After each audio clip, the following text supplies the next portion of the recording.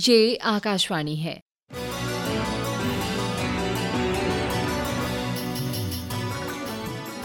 बदलती फिजाएं प्रस्तुत है आकाशवाणी और विज्ञान प्रसार के संयुक्त प्रयास से तैयार जलवायु परिवर्तन और वैश्विक तापक्रम की समझ और प्रबंधन पर आधारित विज्ञान धारावाहिक बदलती फिजाएं की छठी कड़ी मौसम और जलवायु।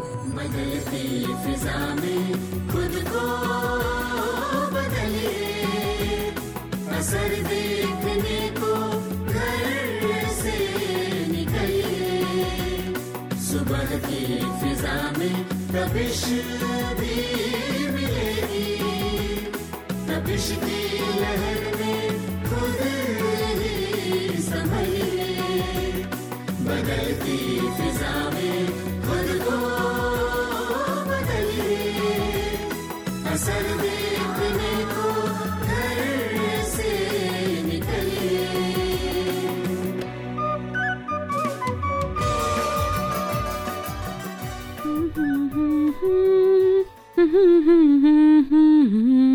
मौसम मौसम प्यारे मौसम, क्या तुम सुहाने नहीं हो मौसम, कभी तुम ठंडे कभी तुम गर्म हो, सह लेंगे हम जैसे भी तुम हो, मौसम मौसम प्यारे मौसम। अरे वाह गौरी बेटा वाह, हैं? कितनी सुंदर कविता है, जरा फिर से गुनगुनाना। पापा, मैं तो मौसम पर आधारित इस कविता को यूं ही पढ़ रही थी। ये अभी अभी मेरे सोशल नेटवर्किंग पर पोस्ट हुआ था। अरे गौरी बेटा, ये तो लगता है मौसम पर आधारित किसी की कविता है। अब बेटा एक बार फिर से पढ़ना प्लीज। ओके पापा। हाँ। मैं इसे फिर से पढ़ती हूँ।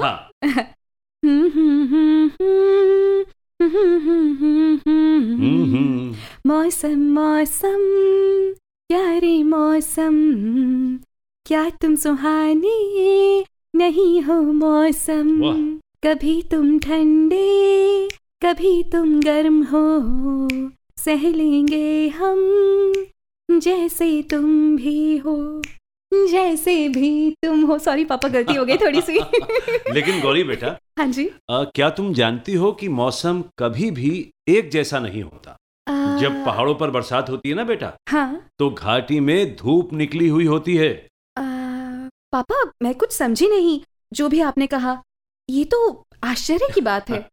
अच्छा सुनो बेटा, मैं तुम्हें इस कविता के माध्यम से समझाता हूँ। जी ठीक है जी, ध्यान से सुनना। मौसम कभी ठंडा तो कभी गर्म हो जाता है।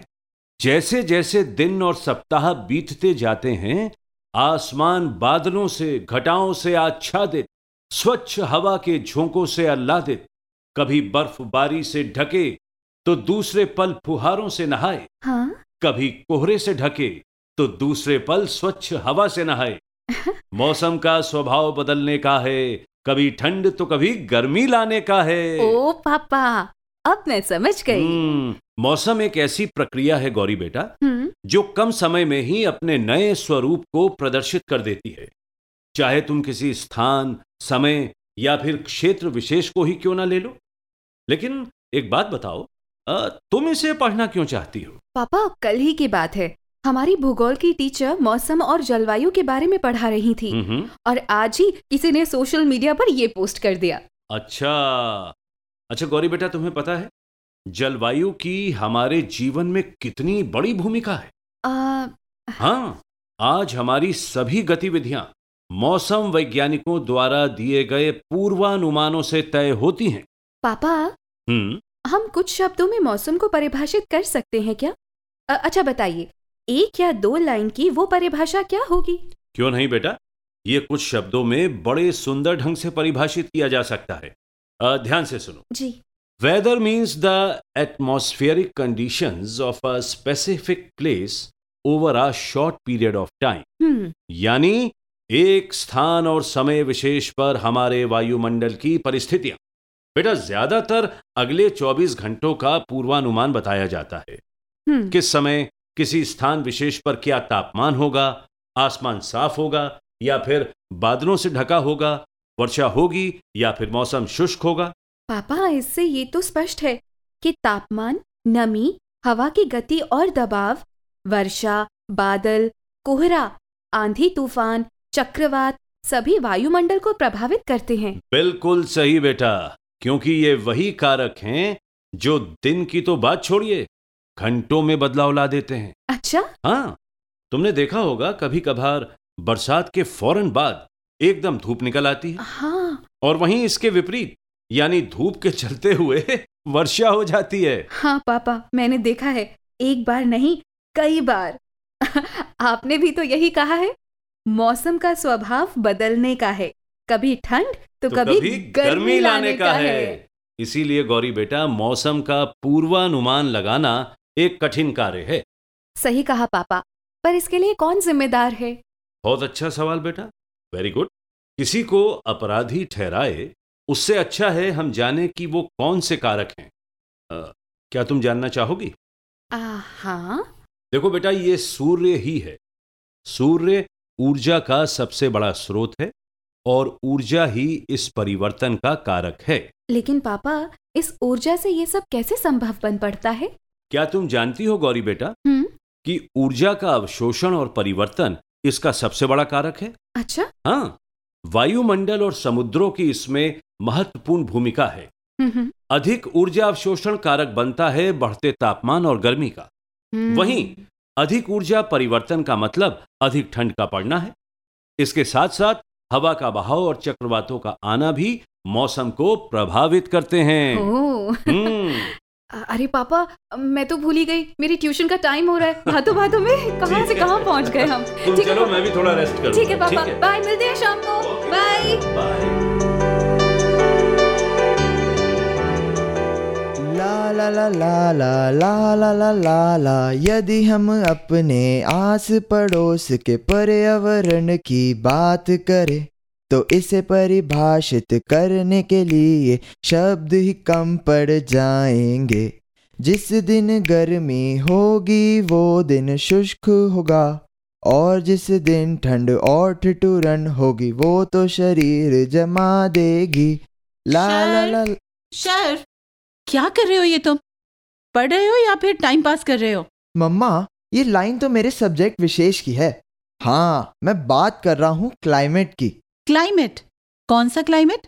और इसमें ऐसी क्या खासियत है? हो, मम्मा को क्लाइमेट के बारे में नहीं मालूम? नहीं मालूम तो मैं बताता हूँ ना।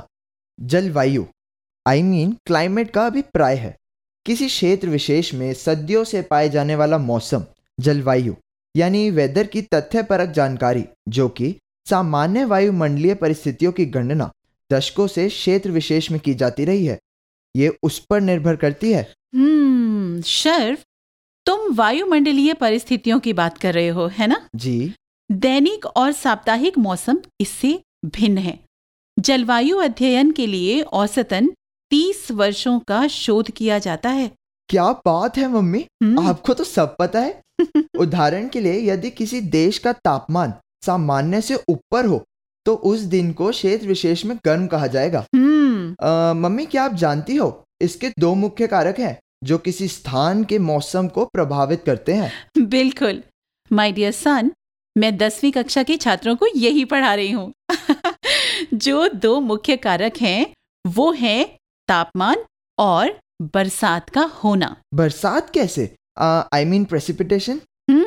शर्फ, तुमने पूछा है इस शब्दावली का क्या मीनिंग है ना? हाँ मम्मी, शब्दकोश से जो मैं जान पाया हूँ वो है पदार्थों का गिरना, यानी रसायन क्रियाओं में पदार्थों का नीचे पैंदे में बैठना। जैसे कठोर जल में चूने का जमना, जो हमें सफेद परत के रूप में नजर आता है। खनिज पदार्थ अलग हो जाते हैं, ये सब कुछ प्रेसिपिटेशन है। बिल्कुल, तुमने ठीक कहा शर्फ, पर ये उसका एक पहलू है। पानी का किसी भी रूप में, जैसे कि वर्षा, बर्फ, ओले, ओस या फिर कोहरे के रूप में जमीन पर गिरना ही प्रेसिपिटेशन है। इन 2 कारकों के अलावा हवा की गति, धूप का खिलना, समय और आर्द्रता भी इसको प्रभावित करती है। मम्मी, सारांश तो यही हुआ ना, पर्यावरण और जलवायु एक लंबी अवधि का औसत है जो हमारे मौसम पर निर्भर करता है। बिल्कुल ठीक कहा तुमने शर्फ। एक अवधि विशेष के औसत मौसम को हम क्लाइमेट की परिभाषा में ले सकते हैं। जी। इसीलिए मेरे प्यारे बच्चे, ये मत समझो कि तुम्हारी मम्मा कुछ नहीं जानती। सॉरी मॉम, मैंने आपको गलत समझा। पर ऐसी गलती तो सभी मेरे हम उम्र के दोस्त करते रहते हैं। अच्छा, बट जी। आगे से मत करना। अच्छा ठीक है, पक्का, सॉरी। अच्छा चलो मम्मा, एक बात बताओ, ये सही है या फिर भ्रम? क्या?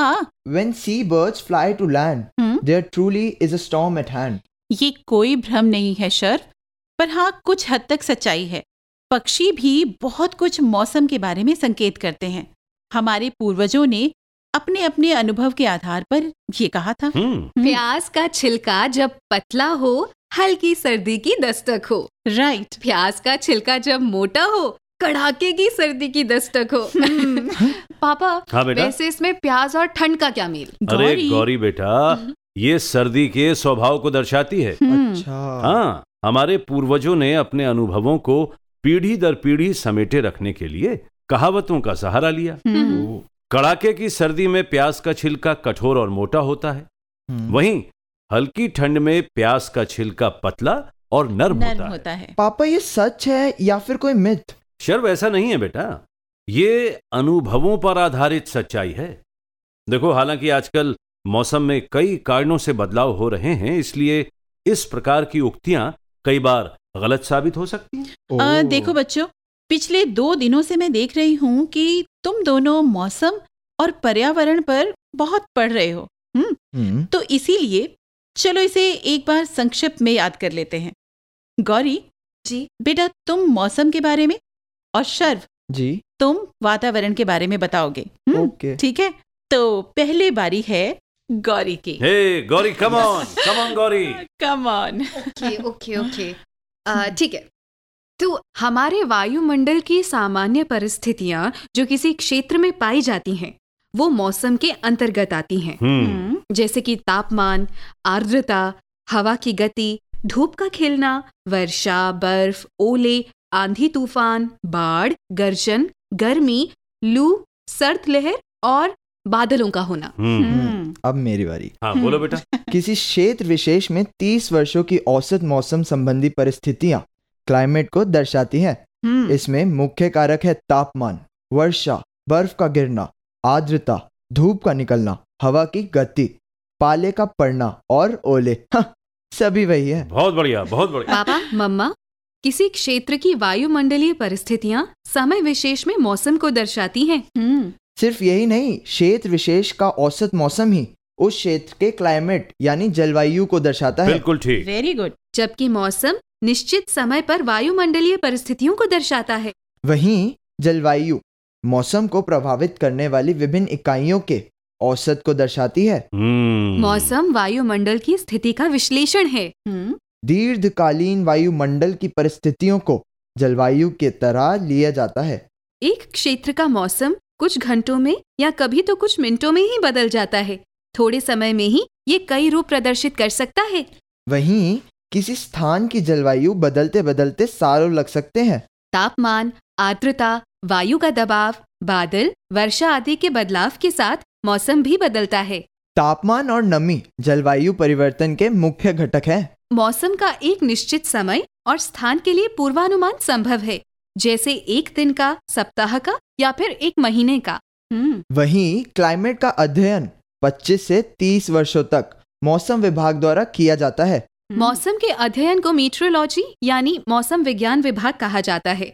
इस शाखा में कई विषयों का समावेश है जो कि मौसम के पूर्वानुमान और इसके विश्लेषण के शोध और अध्ययन में लगे हुए हैं।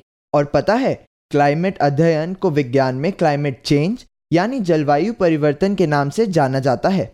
एक निश्चित अवधि की वायुमंडलीय परिस्थितियों का अध्ययन और पूर्वानुमान इसमें आता है। अरे वाह बेटा शर्व, क्या बात है, बहुत ही सुंदर। शर्व, मजा आ गया। Thank you. गौरी बेटा, तुम दोनों ने छक्के पर छक्के लगाए। थैंक यू पापा। थोड़े में कह सकते हैं कि climate is what you expect and weather is what you get, यानी जलवायु अपेक्षित है और मौसम लभ्य है। बहुत सुंदर पापा, short and sweet. Thank you. अच्छा बच्चों, तुम्हें मालूम होगा कि विश्व भर में पर्यावरण में हो रहे बदलावों के अध्ययन के लिए IPCC काम कर रही है। IPCC माँ? ये क्या है? ये है inter governmental panel on climate change, ये एक संस्था है। अच्छा। इसके द्वारा कहा गया है कि पर्यावरण मौसम की सामान्य परिस्थितियों को दर्शाता है, जो महीनों, हजार वर्षों से लेकर लाखों वर्षों का औसत रूप होता है। अंतर्राष्ट्रीय मौसम विज्ञान संगठन ने 30 वर्षों के औसत मौसम को इसके तहत रखा है। अच्छा, समझे? जी जी जी। और इसके अलावा बच्चों बहुत से ऐसे कारक हैं जो इसे प्रभावित करते हैं, जैसे भूमध्य रेखा से दूरी, ऊंचाई, जल और जमीन का अनुपात, समुद्र से और पर्वत श्रृंखलाओं से दूरी। ये फैक्टर्स बदलते रहते हैं। बिल्कुल, तुम्हारे पापा ने एकदम ठीक कहा। बेटा, इनको ध्यान में रखते हुए वैज्ञानिकों ने विश्व की भूगोलिक परिस्थितियों का जलवायु के हिसाब से विभाजन किया है। अच्छा। इनके 5 प्रकार हैं, जैसे ट्रॉपिकल, उष्ण कटिबंधीय, हाँ शुष्क क्षेत्र, जी, मध्यम ऊंचाई वाले यानी माइल्ड मिड लैटिट्यूड, सामान्य ठंड वाले क्षेत्र और बर्फ से ढके पोलर क्षेत्र। ओ मम्मी, मैंने पढ़ा है इन क्षेत्रों के प्रकार कुछ भिन्न है, जैसे वर्षा वाले वन, उष्ण कटिबंधीय घास वाले क्षेत्र, स्टेपिस के मैदान आदि। ये तो आपकी सूची में कहीं थे ही नहीं। बहुत ही सटीक सवाल किया बेटा शर्व तुमने। जी थैंक देखो, जो तुमने पढ़ा है वो ठीक है। तुम्हारी मम्मी ने 5 प्रकार के क्षेत्रों की चर्चा की है जी। जो नाम तुमने गिनवाए हैं वे भी पर्यावरण क्षेत्रों में आते हैं, लेकिन इनको द्वितीय श्रेणी यानी सेकेंडरी क्लाइमेट जोन्स में रखा गया है। ओह शर्व, मैं इनके बारे में बताने ही वाली थी, पर तुमने बीच में ही सवाल कर दिया। हमेशा की तरह। ये अच्छी बात है कि तुम इस तरह की चीजों को पढ़ने के साथ साथ इन्हें याद भी रखते हो। अच्छा, वेरी गुड। अच्छा। Thank mummy you. प्लीज थोड़ा और हमें बताइए ना, हम और जानना चाहेंगे।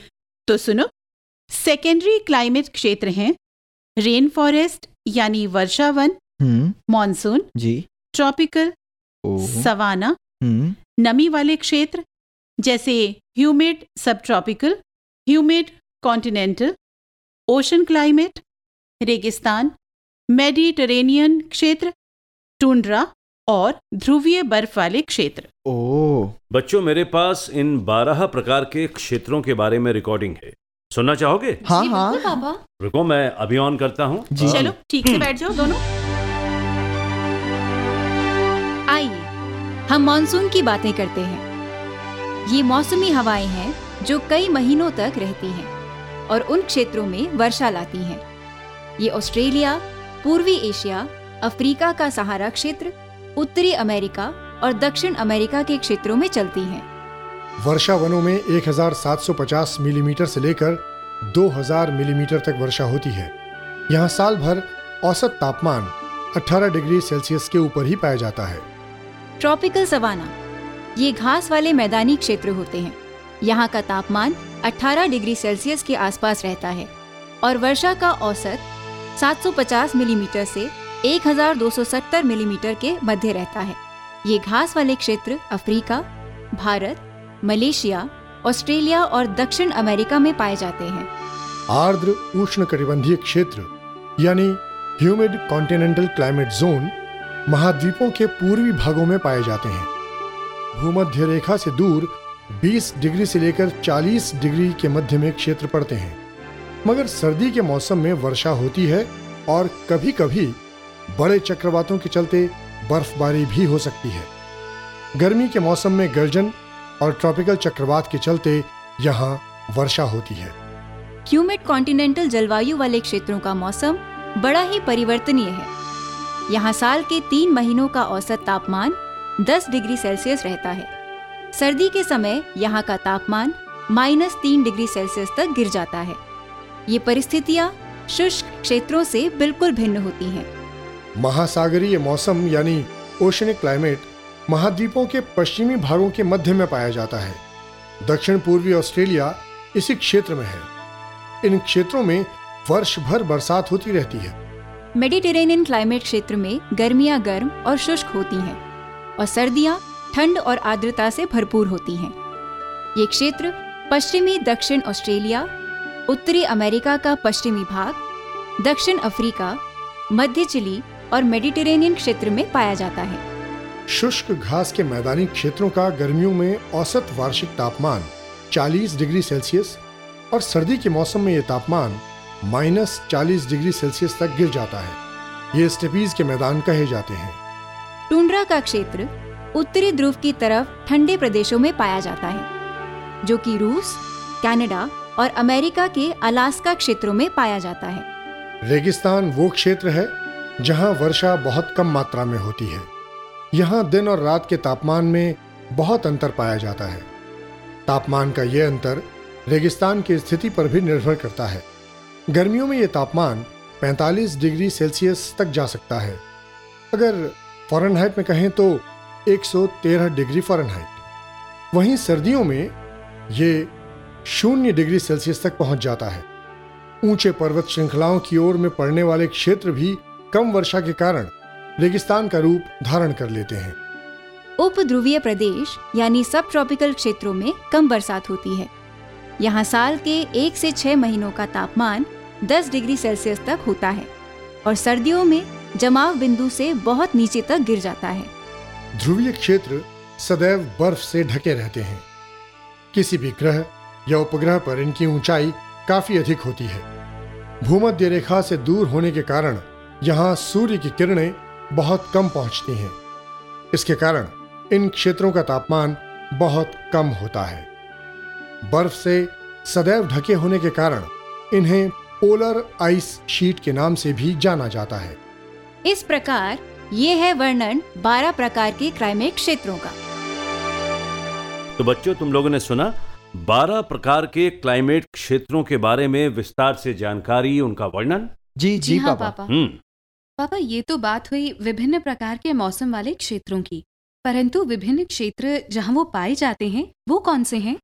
गौरी, बेटा, मॉनसून और सवाना वाले क्लाइमेट क्षेत्रों में दोनों की चर्चा की गई है, लेकिन दूसरी जगह ये विभाजन स्पष्ट नहीं है।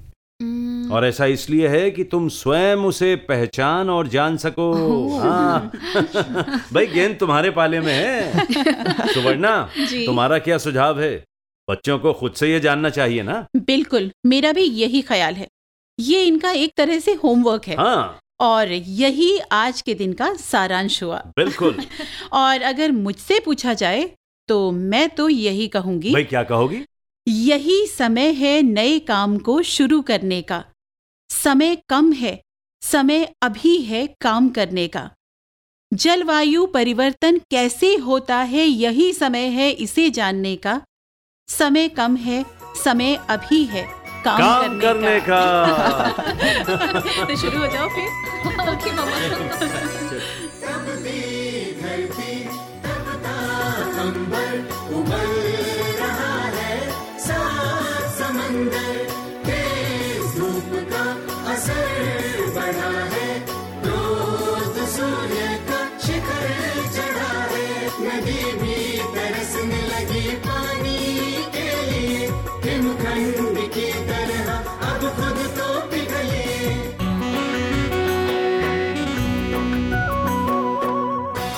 बदलती फिजाएं। अभी आप आकाशवाणी और विज्ञान प्रसार के संयुक्त प्रयास से तैयार जलवायु परिवर्तन और वैश्विक तापक्रम की समझ और प्रबंधन पर आधारित विज्ञान धारावाहिक बदलती फिजाएं की 6ठी कड़ी सुन रहे थे। मौसम और जलवायु। आलेख व अनुसंधान किशोर कुलकर्णी का था। हिंदी अनुवाद डॉक्टर RS यादव।